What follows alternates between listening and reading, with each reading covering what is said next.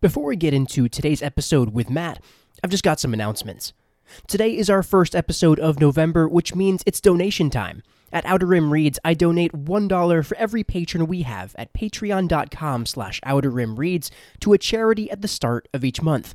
By the time I'm recording the intro, we have 12 incredible patrons, which means I've donated $12 to the American Civil Liberties Union, or the ACLU. Today is the general election in my state of Virginia, which has reminded me of how important it is to exercise our right to vote in any election.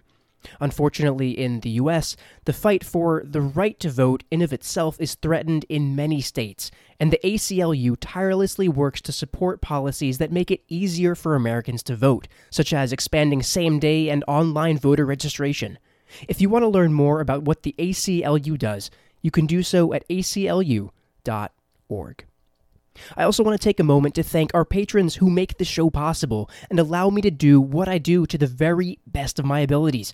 I'm so grateful for you all. The fact that you've made room in your budget to support the show each month means the world to me. And as always, I want to give a very special shout out to our patron at the Lethal tier, Simon. If anyone would like to join our patron family, you can get access to bonus audio and bloopers, our exclusive Discord server and monthly Star Wars trivia nights, exclusive merch, and more. So if you're able, we'd love you to join for as little as $3 a month at patreon.com/outerrimreads. We're almost done with part 1 of Light of the Jedi. It's been an absolutely wild ride so far, and there's so much to talk about. So I'll be doing another live Search Your Readings on Instagram Live on Thursday, November 18th at 6 p.m. Eastern. I'd love to see you all there and chat about the book so far, as well as answering any questions you have for me about the show or our coverage of Part 1. So if you have any questions that you'd like me to answer live, you can email them to me at outerrimreadspod@gmail.com with the subject line Live Q&A. I'm looking forward to it. Now, let's get into episode 45 of Outer Rim Reads.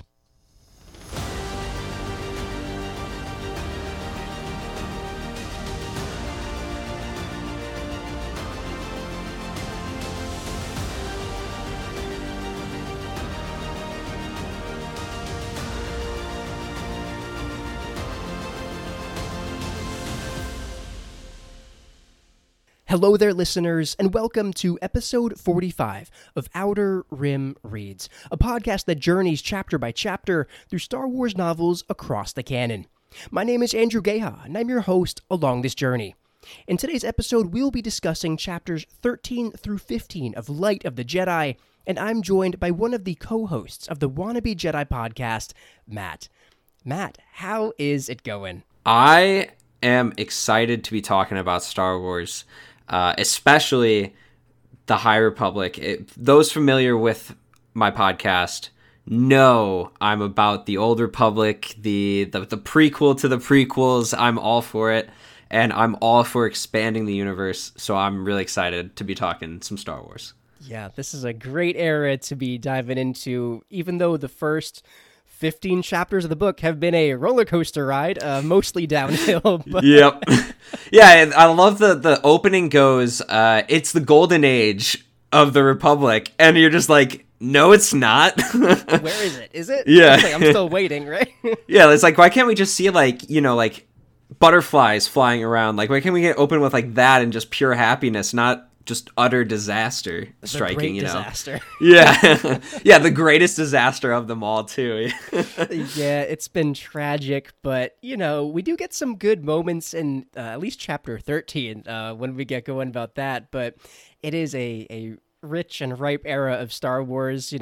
Hopefully we'll get to the Light of the Jedi instead of just the tragedy of everything, but even before we talk about the chapters that we've got today, for the listeners, could you give them a little bit about your background with your Star Wars fandom, and then also specifically how you got into and started reading or listening to, as you were saying off air, Light of the Jedi? Yeah, my fandom started, back before, like, kindergarten, basically. My mom actually was the huge Star Wars fan in my household, and so she showed me A New Hope, Empire Strikes Back, Return of the Jedi, all on VHS. And that's how, like, it first got started, and then we went to the Lego side of things, and so I was building Star Wars Legos and everything. And then it really took off when I got Star Wars Battlefront, the original from 2003, I think it was, or 2004, one of those two. I think so. One of those two. Yes. My sister and I would play that for hours on Saturdays. Like, starting at like 8 a.m., we'd be playing Star Wars Battlefront until probably noon. So that really, the video game side of things really captured my enjoyment. That led me to exploring different avenues of Star Wars. The Old Republic, as I cued in a little bit beforehand, is one of my favorite eras, and that's because of the video game Star Wars: The Old Republic. Sorry, Knights of the Old Republic. Star Wars: Knights of the Old Republic also was one of the great ones, but I still, my heart, my top video game for Star Wars is still Star Wars: The Old Republic. And so that got me really excited about the High Republic, because we were starting to take that step back in time.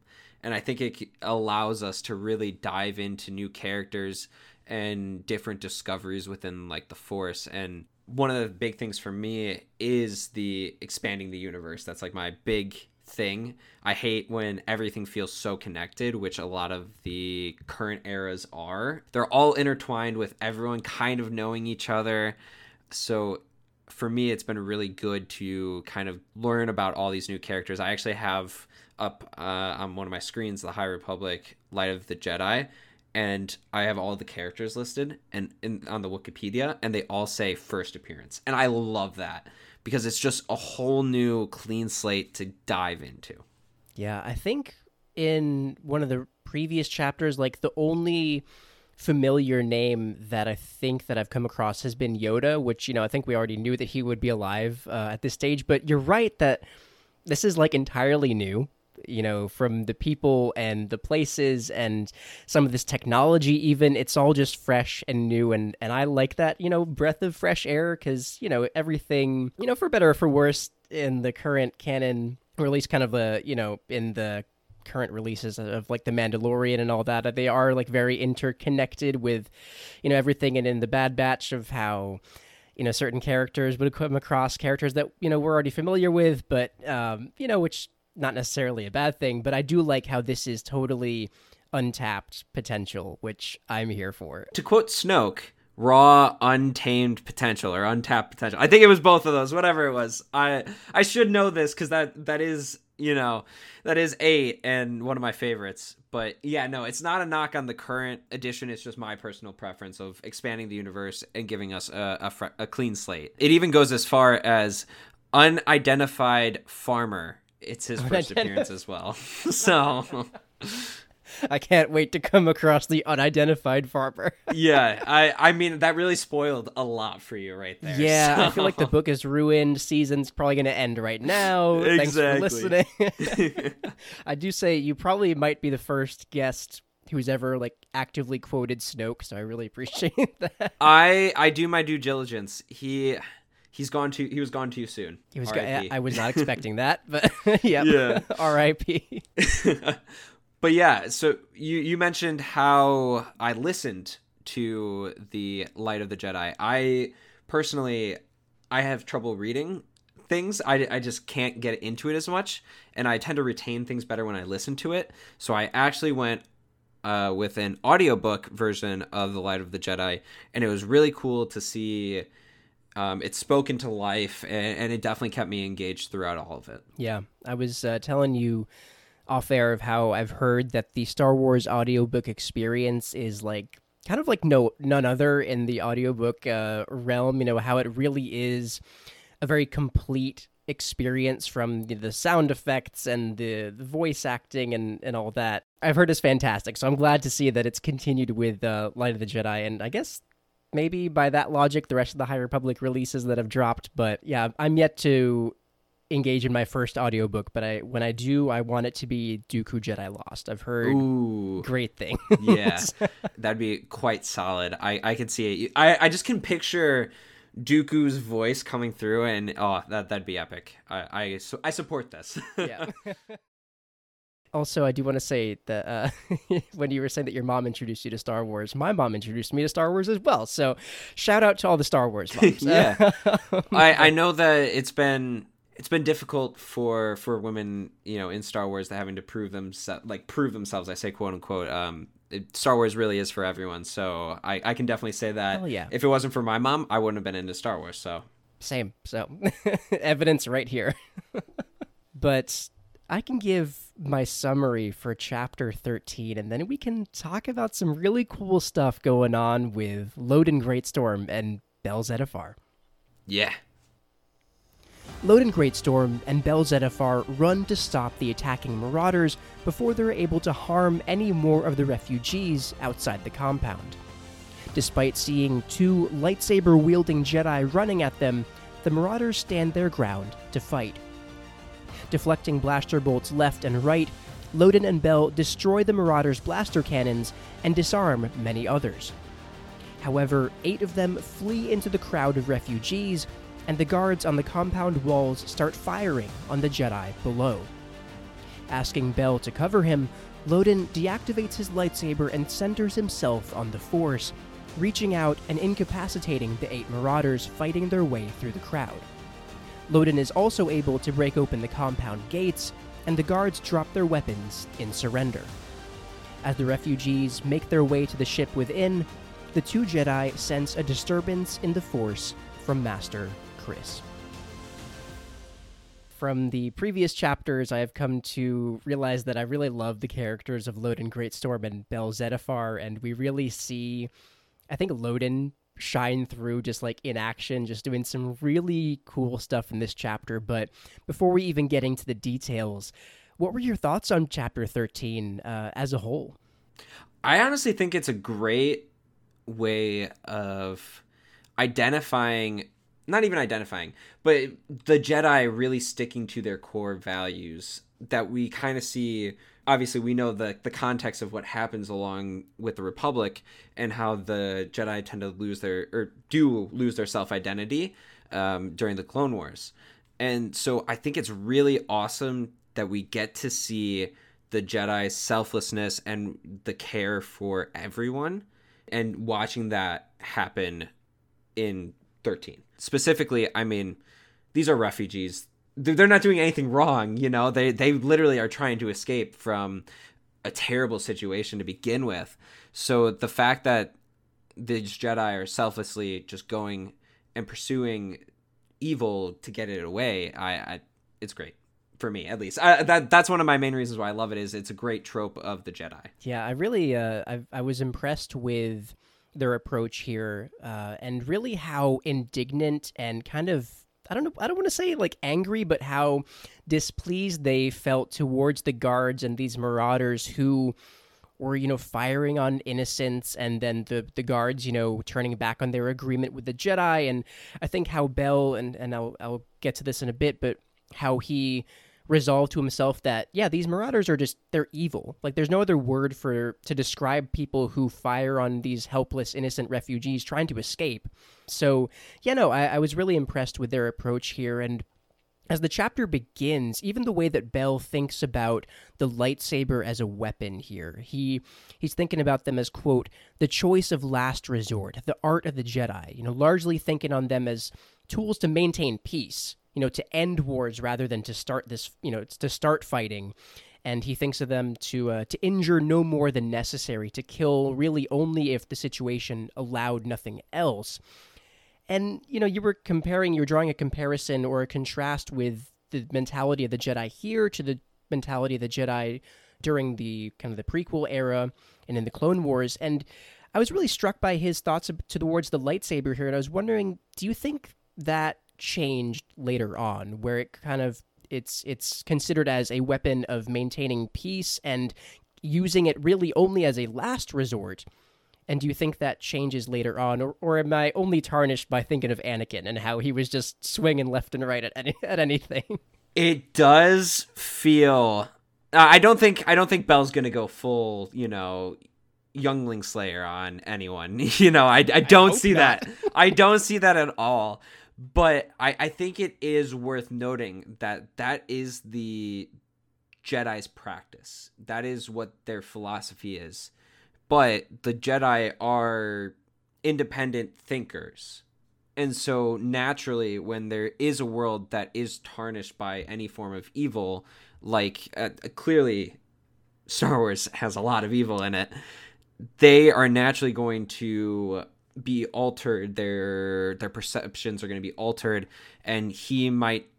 I think that it could be foreshadowing of him potentially shifting away from only using it as a last resort to this is my way of protecting people no matter what. So even if the situation might not call for it, he still might draw it, and if he draws it, he doesn't have to use it, but then you're starting to get down that slope. So I could see it heading that direction. Yeah, it's I've noticed that sometimes with the thoughts of the Jedi so far in this book, there's almost a hint of naivety or naivete, however it's pronounced, where they are choosing to like believe that, everyone has light in them, that the galaxy is that it's a kind of the, anything but peace is kind of unthought of. It's unheard of here. Yeah. And, how Bell here is, like you're saying, is considering only as a last resort, but will that, I guess as the galaxy darkens from the progression of the book as it goes,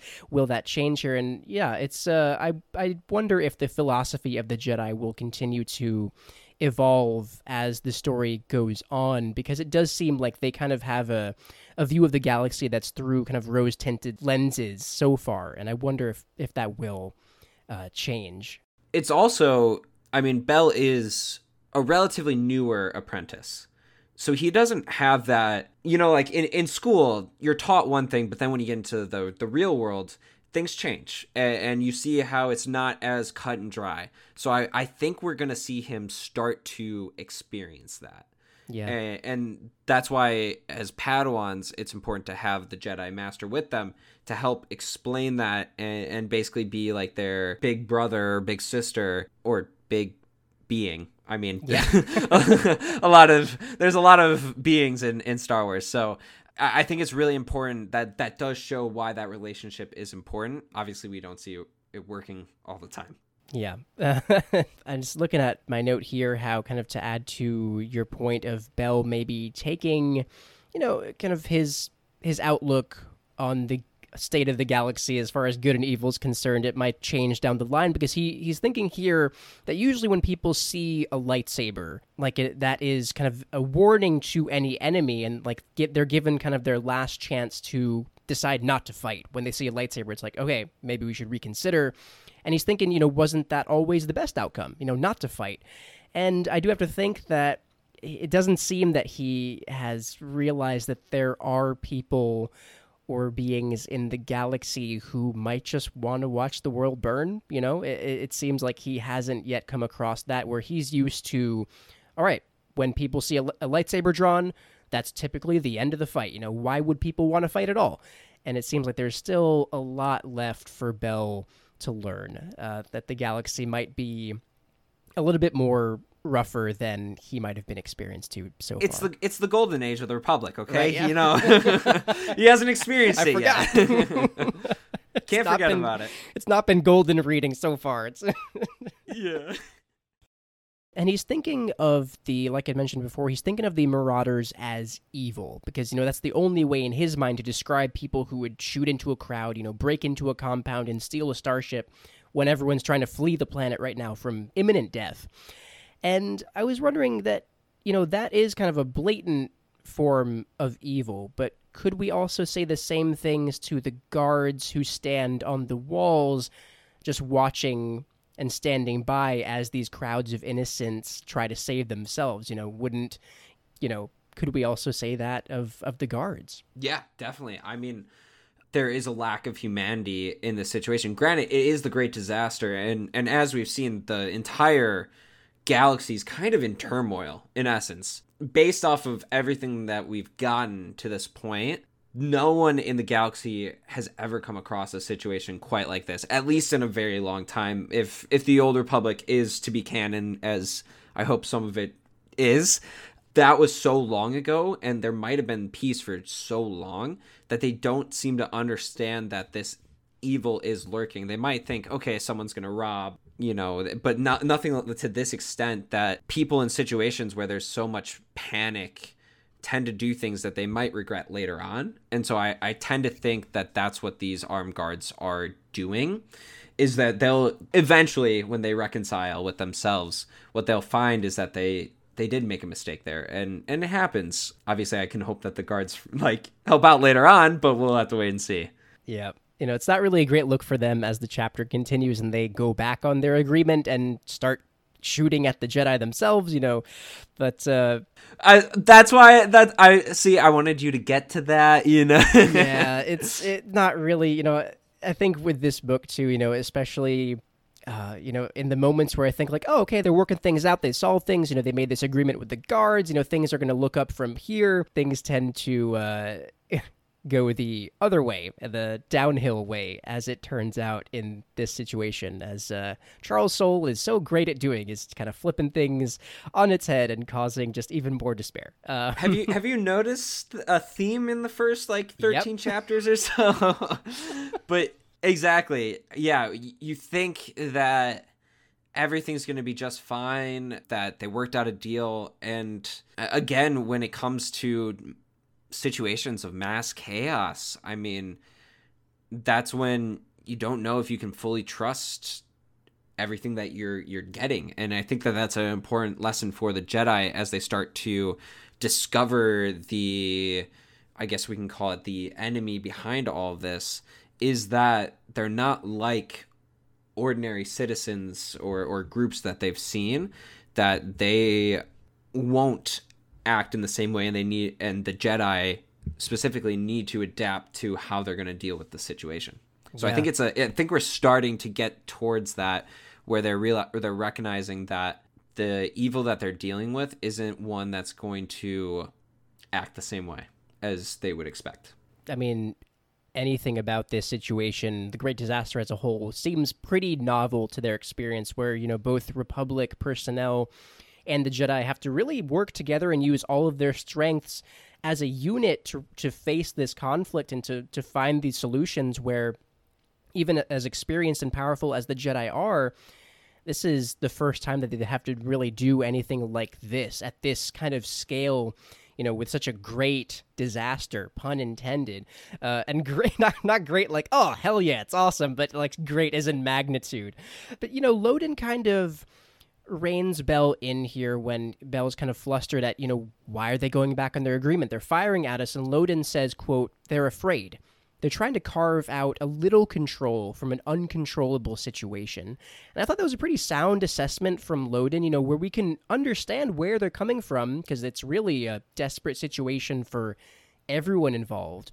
But we can also still be upset at them for deciding, oh, well, it looks like the Jedi are distracted. How about we open fire? It's we can still be frustrated at them, but also I think it was pretty sound and astute judgment from Loden to recognize and tell Bell why they're probably doing this, which I thought was, in the heat of the moment, it could have been easy to be frustrated and angry at them, but he kind of was a little bit cooler and more collected than Bell was when there was that turn of events. Yeah, and I think it is worth noting that, as you've mentioned, they're a part of the Hetzel system at the time, which is in Outer Rim territory. It isn't fully governed by the Galactic Republic. It's still kind of in the development stage of that.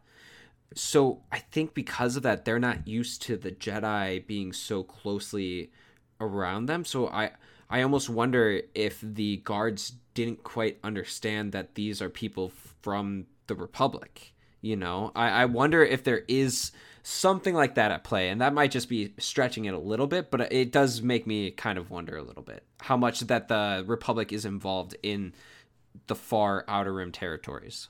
I mean, because from everything we've gathered, it's really the beginnings of the Republic starting to reach out to the Outer Rim. So that could actually be pretty valid, where they might not, A, know who they're dealing with, which seems very likely, but also B, they might not be aware that these are, representatives of the Republic at the time. Where I guess when the chapter ends, we really see that they might not have understood exactly who they were dealing with as far as Jedi go. But what do you mean? Right. I thought the fight went really well for them.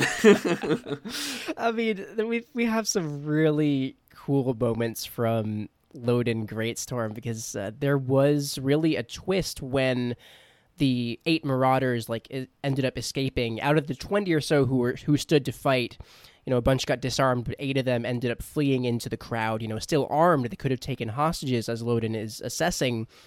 And at that moment, I started to worry because, it's kind of looking into so many faces in a crowd and wondering who might just shoot you out of nowhere. It was really, it upped the intensity even more, if that's could even be possible. But I really love this moment where, Loden does tell Bell to protect him, and, Bell does save Loden from a blaster bolt that really would have hit him in the chest right after he deactivated his lightsaber. So props to Bell, good reflexes.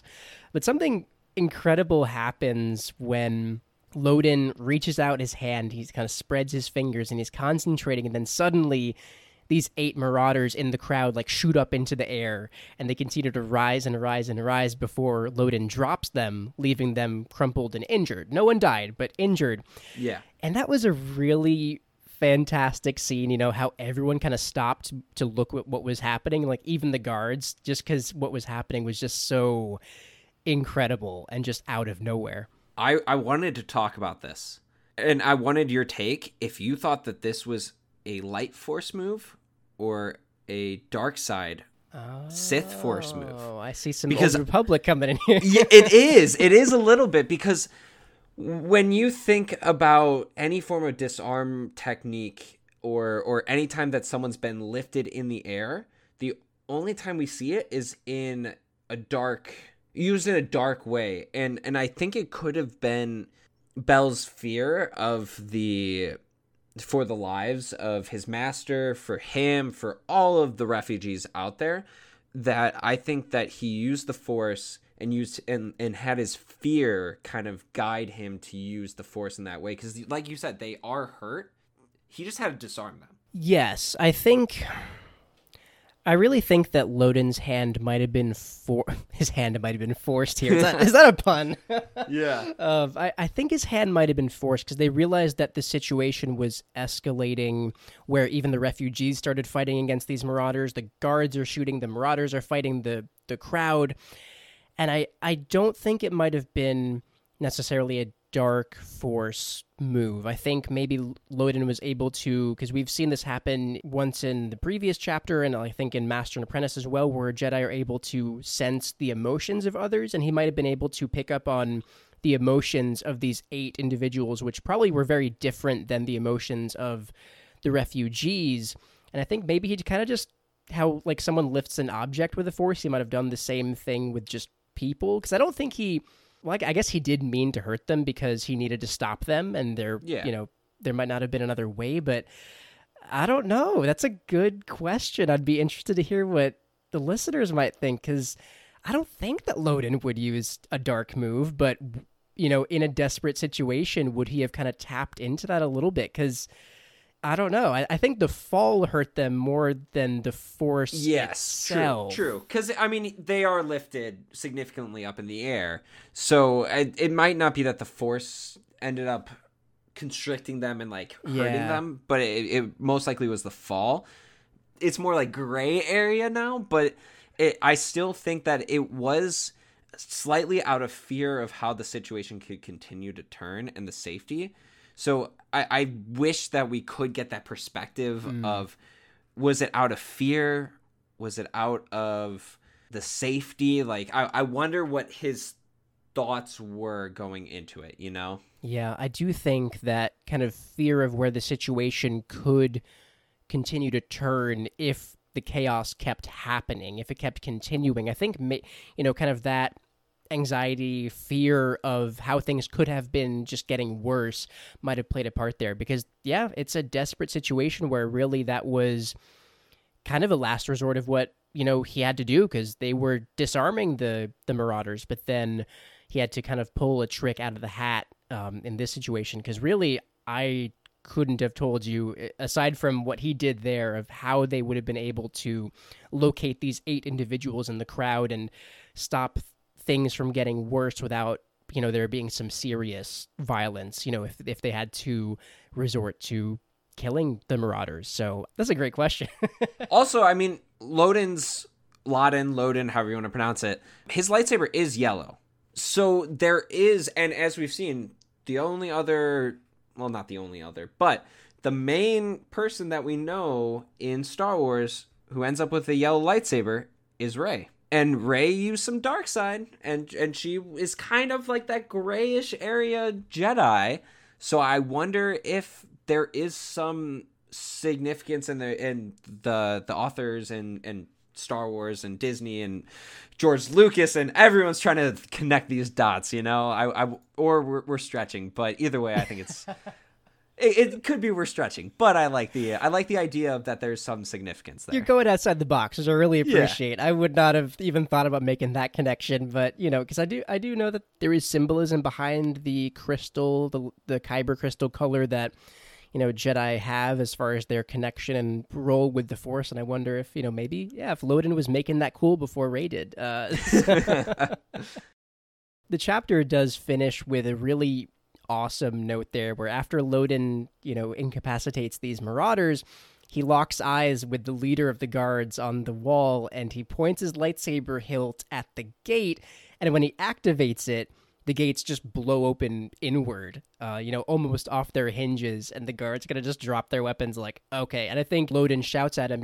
now do you understand? And I think there might have been some frustration there from Loden, where they might have exasperated him and forced his hand there, where he wasn't about kicking down the door, but the situation called for it, and he did what needed to be done, in a really cool and stylish way. So I love that. That's why I really believe that the guards and the whole planet aren't used to Republic intervening as closely as they've been doing, because the guards must have been like, oh my gosh, these people are part of the attack or something, maybe they want to steal the ship to get off. And I think it's a panicked situation combined with very little Republic intervention to this point led the guards to be confused. Could be, and clearly they might not have known exactly the capabilities of who they were dealing with. It seemed like there was some kind of understanding of, okay, these are Jedi, based on their ceremonial garb and all that, but as far as what they can actually do, because that's also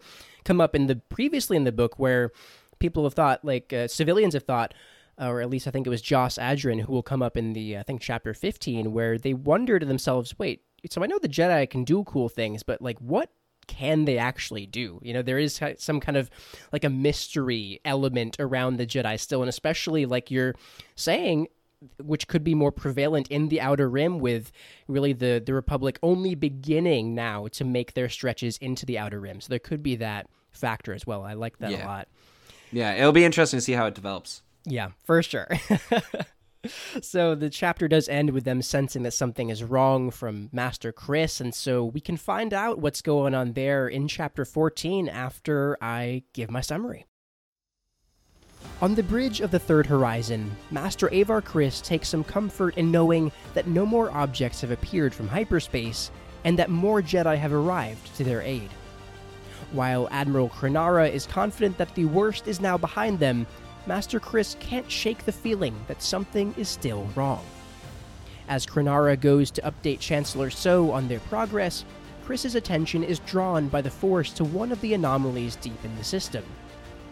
After consulting with a lieutenant, she finds out the object is on a collision course with one of Hetzal's sons, and asks the officer to find more information on the projectile. After discerning more intel from the Minister of Technology, Kevin Tarr, the officer informs Master Kriss and Admiral Krenara that the object is a leaking container of highly flammable liquid Tibanna. This was a big old twist at the end of the chapter when they find out that this container is carrying Tibanna, which I remember from the Thrawn book. We've learned in that book that it is very highly flammable, very sensitive, explosive gas, liquid substance that, it can be very volatile if it's not handled correctly. So, given that drama, before we kind of dive into 14, what did you think about this chapter and how the stakes somehow find a way to just rise and rise and rise? They do call it the Great Disaster for a reason. I'm noticing this theme as we keep going, but honestly, for me, this is when I finished the book, so I'm gonna keep it spoiler free as always. But this is when I really started to see a clear picture of how we're going to continue to progress throughout the story. So for me, this is when I really got into it. It didn't feel as close of character development as plot development. So for me, this is when I really started to, I should have been working, but then I started paying a little bit more attention to the audiobook a little bit more closely these past few chapters. So it is one of the better chapters because it kind of leaves you on this cliffhanger of, oh my gosh, as you discussed in the Thrawn book, we know that it's highly explosive, and if it's going towards the sun, that's not great. Not good at all. Not good at all. I wouldn't say terrible, but disastrous, Greatly disastrous. Yeah, greatly disastrous.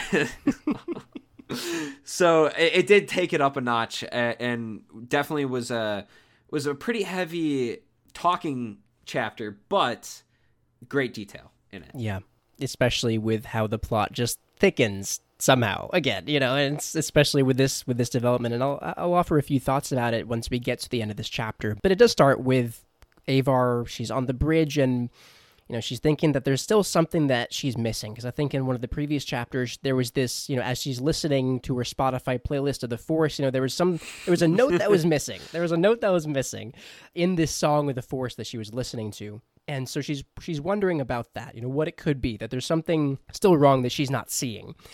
And, meanwhile, it's just, I had to facepalm with Admiral Krenara, thinking things are pretty much done and dusted. He says, quote, yeah. I should know better than to say this, but I believe the worst might be over. And I'm just like... So then why would you say it? Why? Don't say it. That's literally there's a thing called jinx, and it's even in the Star Wars universe. Don't jinx things. I just really wonder what's going on through his head, especially at the end of the chapter when he probably is kicking himself where it's like, I just had to say it, right? He just willed it into existence. Yeah. He goes back to his cabin. He's just just should have shut my mouth. Yeah, cussing underneath his breath, oh my gosh. It's just, come on, Krenara. He didn't give off some good vibes in one of the earlier chapters where it's like, oh, we're doing a rescue mission now, on top of everything else. And now here he says the infamous words, pretty much the equivalent of what could possibly go wrong. It's like, well, you asked, Admiral, so. Yeah, exactly. Well, also, it kind of makes me laugh because he's talking about, a rescue mission. But this is, if this is I'm going to do it again, the Golden Age, he hasn't had much action. This should be exciting. He's getting to use his, battle, I mean, it's not battle, but he's getting to use his, knowledge, and he's just another rescue mission, But, I think, once he thinks that things are taken care of, that's, as any soldier would be, happy with. It's like, oh, we did the thing. Let's, we can go home now. But Avar does notice her attention is drawn by the Force to this anomaly on kind of the screen in front of her, to this object that basically it is on a path. It is on course for one of the system's 3 suns, so it's going to fall into it and basically get vaporized. So, the lieutenant is saying, oh, we don't have to worry about it. It'll get vaporized. Thankfully, we don't have any ships near it, in case, something were to happen. But as it turns out, I guess they would have wanted to have ships there because, of the discovery that we make. But, as reading this for the first time, when Chris is saying, no, there's got to be something more about this object. Can you find anything else out about it? I was, I had written in my margins, that I got some foreboding vibes about if it would cause some kind of explosion with the sun. Because that's the only kind of conclusion that I could have come up with from something that's about to hit the sun, and she's thinking, no, something's wrong there. And so I think instantly I figured this is going to be some kind of explosion or something. It's not good. But it's just the way that Soule is able to write this really suspense when we think that things, might be trending upward. It went from rescue to now situation management. But here he's able to kind of drop that in there and be like, maybe you might want to pay some more attention about this simple object floating towards the sun, and it's just foreboding vibes just instantly. It's the textbook definition of I have a bad feeling about this. Yeah. It textbook of it. So I do like it. It seems very on par for Chris to not pass up on the little details from everything that we've gathered so far. Being a Jedi Master, I'm not surprised, that one of the focuses for Chris is, the details and finding everything else out. There were some things with like her personality that is it's very on par for her to be like, no, I don't think so. Let's check this out. Yeah. Yeah. Especially if the Force kind of directed her there. Like, we know that there's got to be something, and she's on top of things, and they're able to find out the truth there, where the officer runs back and, he's pale and looking despairing, and he tells them the truth that it's carrying liquid Tabana. And I wonder, because that is how the chapter ends with that discovery. I wonder, because I think last episode I had hypothesized that this timed impact would be, I thought it was, back when Captain Cassett kind of maneuvered the Legacy run around that big old object in the hyperspace lane. And back in chapter 1, I kind of hypothesized that the time to impact was whatever that big thing that they dodged, if that would be the impact. If it was because I think Master Chris thought like, oh, there's some big note that I'm missing. And I wondered if that big thing would create some kind of impact if it was going to enter the system or something like that. But now I think I've kind of adjusted my theory. I think it might be this object when it says, at the start of each chapter, 30 minutes to impact, 20 minutes to impact. I think now that this is what that impact is. It makes sense now, but that's the best I've got right now. I used to think it was that big hyperspace lane object, but now I think it's this container of leaking Tabana, and I think this is now the time to impact, which at least now I know, or I think I do, but it's just the suspense continues so much. Well, it's interesting. So like you have the leaking Tabana. How close does it have to be for that to catch? When you think about it, like it's leaving a trail. If it's pushing towards the sun, you have the trail. I know. You have the trail that is also with the gas. So if it ignites, it's going to keep igniting all the way down the line. No, listeners, I have my literal hand, like my face in my hands right now. Oh, no. Like there's a lot to consider here when you take into account that it's leaking. When you really think about that, it heightens things even more on what could happen, and what might happen. Well, I'm not prepared anymore. You've broken me. Gee. Well, think about where the initial impact of the ship is. Like where it appears. So that would be where the first portion of the leak starts. And I don't have a measurement in front, but it's traveled quite a bit. So it is potential catastrophe. And so that is like why this chapter really did it for me, is because you start to click that, oh my gosh, this, like, it could be they're bad. They're not even past like the worst of it, like in theory, this, with how explosive Tabana gas is, this is the worst of it. Wow. Like by definition. Yeah. Oh, geez. Well, I guess I'm not ready anymore for, if this is truly the impact that we're kind of ticking towards. Oh, it's going to be so bad, because I knew that do you want me to add to it even more for you? Would that be helpful to add even more? I don't know. So the stars that it's heading to is R class. I didn't know what that meant. I didn't look it up. I had to look this up, so I will inform you guys, but I don't think it contains any spoiler. The R class are extremely volatile when introduced to significant amounts of supercooled liquid Tabana, to the point that it can create a supernova. Oh my god. And that would also inject radiation across the galaxy, basically. And there are 2 other suns near it, or there's 3 suns in the system. So I wonder if that would have a chain, I would imagine, sun reaction. So I don't know. I know, but we don't know which sun it's going towards yet. Yeah. So if it hits a small one, how much does that reverberate to the bigger ones? If it hits the bigger one instantly, how much does that impact things? That is simply, to me, was enough to raise the stakes, is knowing that, because knowing me, I had to look up the R-Class thing right away, because I was like, okay, I'm not going to get much context on this. Maybe I will, but I didn't know I was going to get a lot of context on it, so I was like, I need to look this up. And it's like super nitrogen heavy compositions combined with highly explosive Tavana gas. Like, yeah. So things are not going to be good if they can't find a way to stop that thing. I mean, because I know that it would be bad if the object itself made impact, but I did not think about all the other variables and all the other factors at play, because, I did not look up the R-Class. But I guess in the context of what he was saying, it's the star, the sun, the star is an R-Class.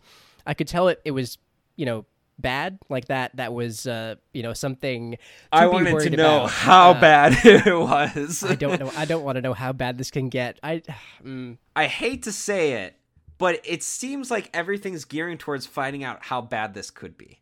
Because I thought that things have already been so bad and disastrous so far, and just because I think on us going through the chapter numbers, I think the first part, The Great Disaster, only has a few chapters left before it goes to part 2. So I wonder if there will be a climactic end where the galaxy blows up. But could you imagine the High Republic, they decided, instead of calling it like the end of like the Dark Age, they just were like, yeah, it's the end of the age. It's the end of the High Republic.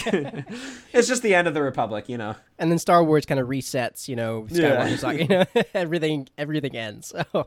Exactly. What a way to end that chapter. And as the next chapter ends as well, more Jedi will understand that there's something gravely wrong there. So how about I keep rolling with my summary for chapter 15, and we can feel, a little bit better about things before also being reminded that, oh, Chris knows that there's something terribly wrong. So I'll give my summary, and then we can dive into 15.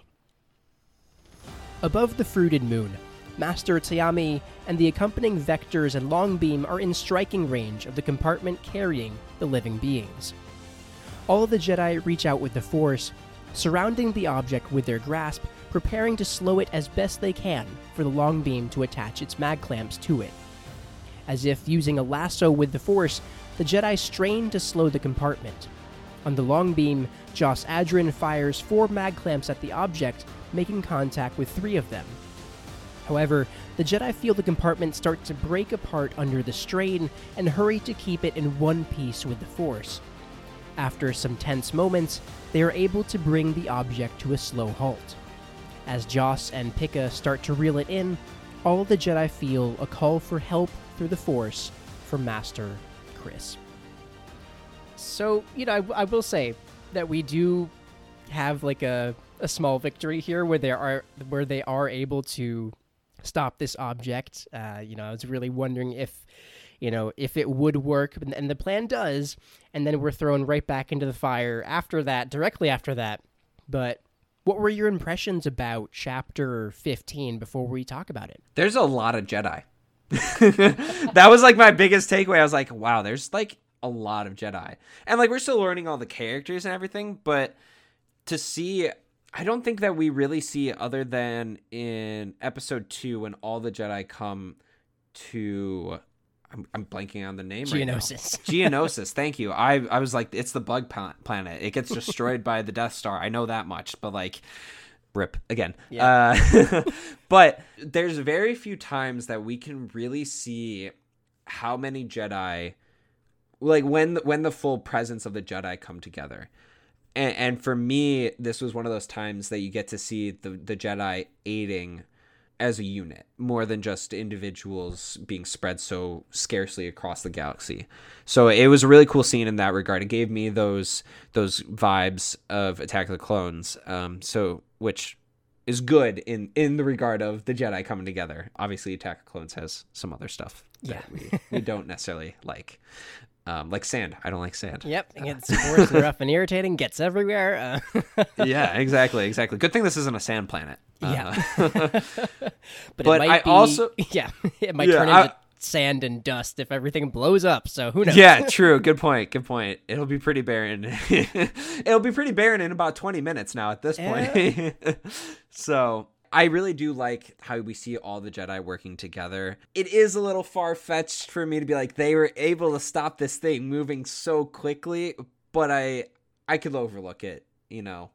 It's one aspect of it, but I still liked it. There are 4 of them. I don't know if Burry, when they disconnected him from kind of their Force connection, if he didn't play a part in slowing the object, but even, you know, with 3 Jedi Masters and they're really all of their energy because they're exhausted afterwards, you know, combining their efforts, it was hard, but I think, you know, as is kind of one of the themes of this chapter, is that they couldn't do it without Joss and Pika, without the Republic, you know, the volunteers with them. So I think that even if it was just the Jedi, they would have not been able to.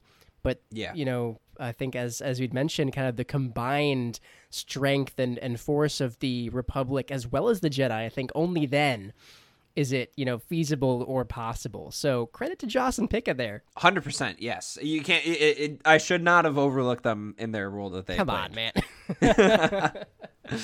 But, you know, we do get another round of this optimistic language, you know, continuing the theme from Admiral Krenara, where Taami is thinking that, quote, the Jedi and the Republic were here, and they would save the lives of every last one of those people and everyone on the fruited moon, too.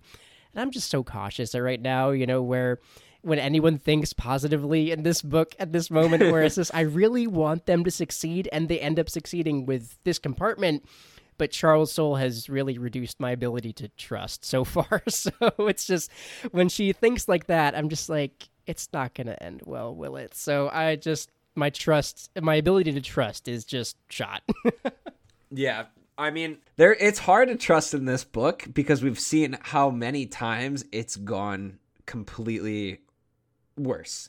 So they really just need to be like, 20 years from now, they can say, oh yeah, I think we're finally past the worst part. Then it might be safe. But up until then, I don't know if it'll ever actually be safe with everything that's happened regarding this. It doesn't seem so. No, it definitely doesn't. I do think that this element that they saw and the talk of how the Republic and the Jedi are here, I think that this, because of so far how well that they've handled this crisis, I think that you will start to see those Outer Rim territories when we think about the whole universe as a whole. The whole universe as a whole. When you think about the whole galaxy, I'm just going to go with galaxy. That's safer.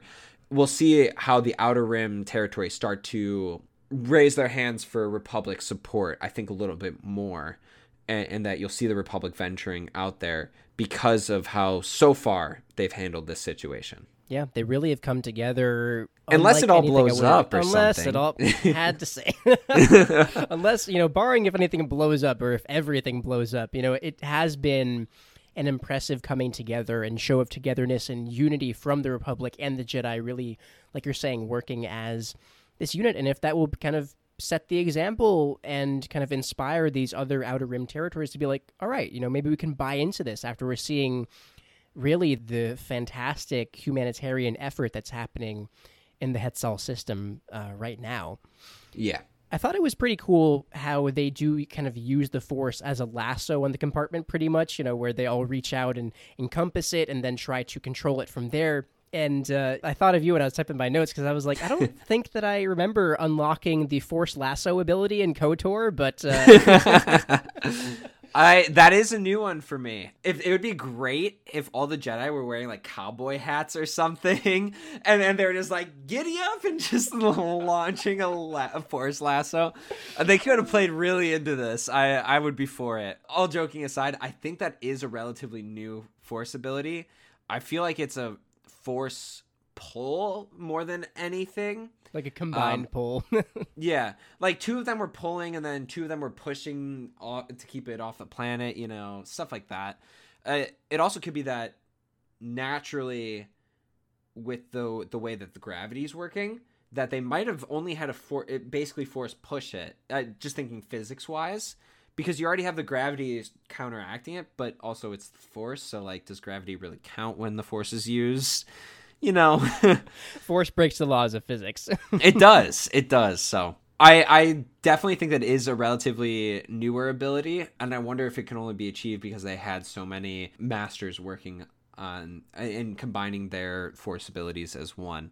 It does go to show the extent that Jedi go to save just any civilians' lives, and I think that does speak, again, the volumes of we see what the Republic was intended for, and then we see where it ended. You know, that's really true, where we see what it can do at its best. You know, things might not be great now, but as far as the Republic and how it functions with the Jedi, we see the great things that it can do, that can happen.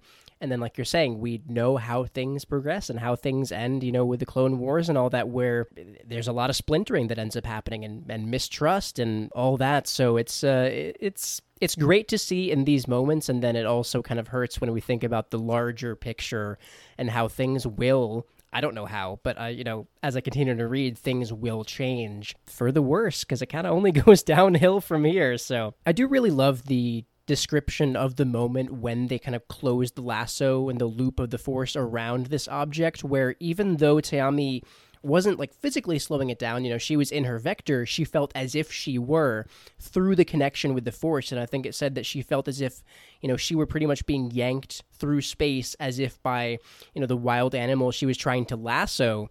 And I just love that, you know, little bit of description where I think she felt like kind of the air kind of get whooshed out of her lungs as soon as they made that pull with it. And I just love that, I just love that writing and that description of what the actual execution of this Force ability with this fast-moving object felt like for someone actually doing it. Because we've often seen and read about, you know, the result of using the Force, but the actual process of this really difficult feat, it was just interesting to read how it was, even though she was in the safety of her ship, she did like still feel it, which I thought was pretty cool. Yeah. I like to think that we're going to see new Force abilities being brought up. Force Lasso. Force Lasso being the first one, because I think that there is room to explore that within the Old Republic and the High Republic. I think that there is this great room of we can show things new, but they were lost with the old ways. You know, like that was the old way of doing things, but we can see these new cool items as a result. So I think the lasso's the takeoff. I really do. It's the start point. It's the jump. Yeah. You know, it's the first stepping stone. Well, once you get lassoed, you can't go back. Exactly. Is that going to be the Star Wars version of Ted Lasso, just Force Lasso? And it motivationally talking to you as you're being force pulled in. Yeah.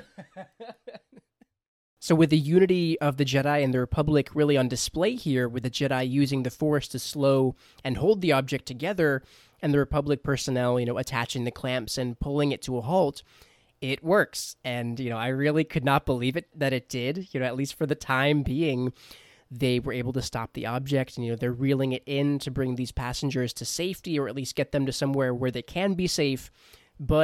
Or from chapters in the book which have been often bereft of hope and good things, it was a nice feeling to have where, you know, they did the thing, they did the hard thing, and it was just refreshing, even though, just like with chapter 13, we only really got to celebrate for like half a page before they're thrown right back into something else. But they did it, and I was surprised. I was not expecting it, but it was still nice to see their efforts as a combined unit pay off here.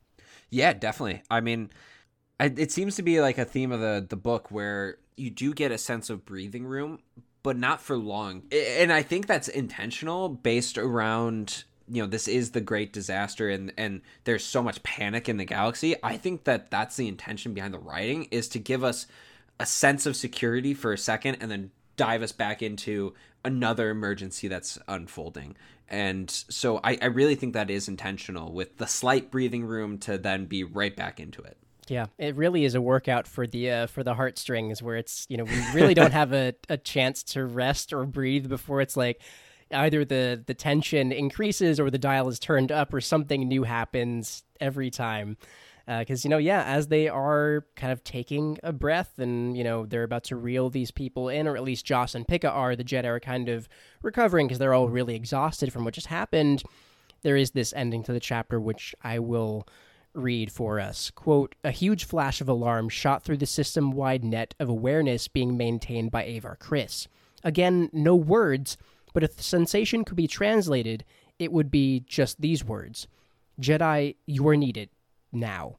Something was very, very wrong. So, we don't really get to celebrate for a while, but as this first part to the book has gone, there's really not a chance for reprieve before, if we thought things were worse, as we've talked about with the revelation in chapter 14, things could still get very, very bad. And, really, after doing one great thing, can they do a next great thing? I don't know, but that is where this chapter ends. And, just to make it even worse, I'll just remind you again that it's leaking to Bana, and that it's spread across all sorts of miles upon miles, maybe even parsecs at this point, I was really aching for that reminder, man. Thanks so much. So I'm just saying, what could possibly go wrong? Yeah, all right, Admiral Krenara. Okay. But Matt, this is, where the chapter ends. This is where our episode ends. How are you feeling after chapters 13, 14, 15? I mean, everything that happens, but as far as what we've talked about today, how are you feeling? I'm feeling like this was a good hour-long discussion of Star Wars. It was like exactly what I needed to get started on my week. I think you're in for a real treat for the rest of the book. I really do. It is arguably one of the best books that I've read from Star Wars. Definitely up there. I'm still biased towards Thrawn, as you are too, so... But that being said, it is really fun. It is really exciting because you get to meet all these new characters. And like I said, you're in for a real good treat. Yeah, well, speaking of fun and exciting and characters, if the listeners wanted to hear more of your voice, and your work, if they wanted to find out more about what you do, could you talk a little bit about, your show and where the listeners could find you and give a follow? If you somehow like my voice, first off, props to you. I really appreciate it. If you want to check out the Wannabe Jedi podcast, that is the show that I'm a co-host of. We look at characters individually, one episode at a time. We've gone through Obi-Wan, Anakin, Darth Vader.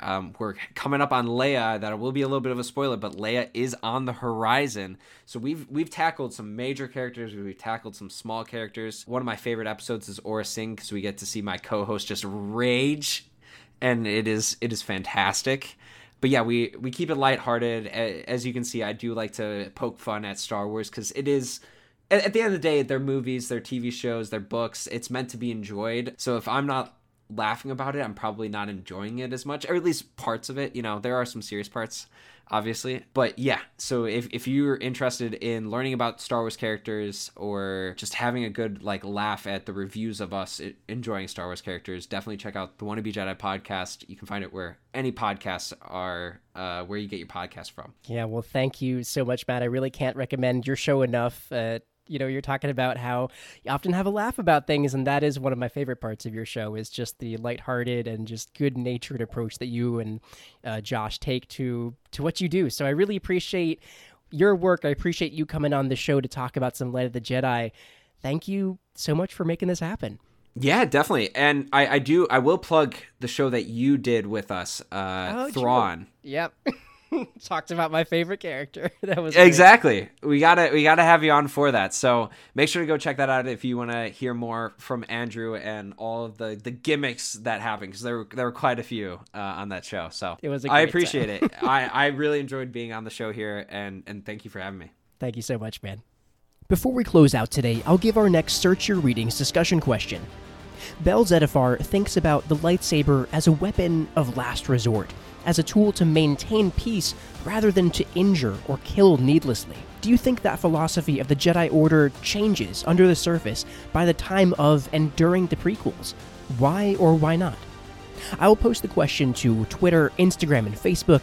Comment and send your responses on any of those platforms, or you can send them via email to outerrimreadspod@gmail.com with the subject line Search Your Readings. Thank you so much for listening. If you'd like to follow Outer Rim Reads on social media to stay connected to the show, you can follow us on Twitter at Outer Rim Read Pod and on Facebook and Instagram at Outer Rim Reads Pod. If you'd like to support the show for as little as $3 a month, you can do so at patreon.com/Outer Rim Reads. Outer Rim Reads is created by Andrew Gayha, is hosted by Andrew Gayha, is edited by Connor Floyd, and is produced by Andrew Gayha as well as Simon Van Backum. We will be back in 2 weeks with episode 46, so until then, sit back and enjoy. I've been practicing this force lasso ability. Let's see if I can lasso that mug of Vistulo Brandale over there.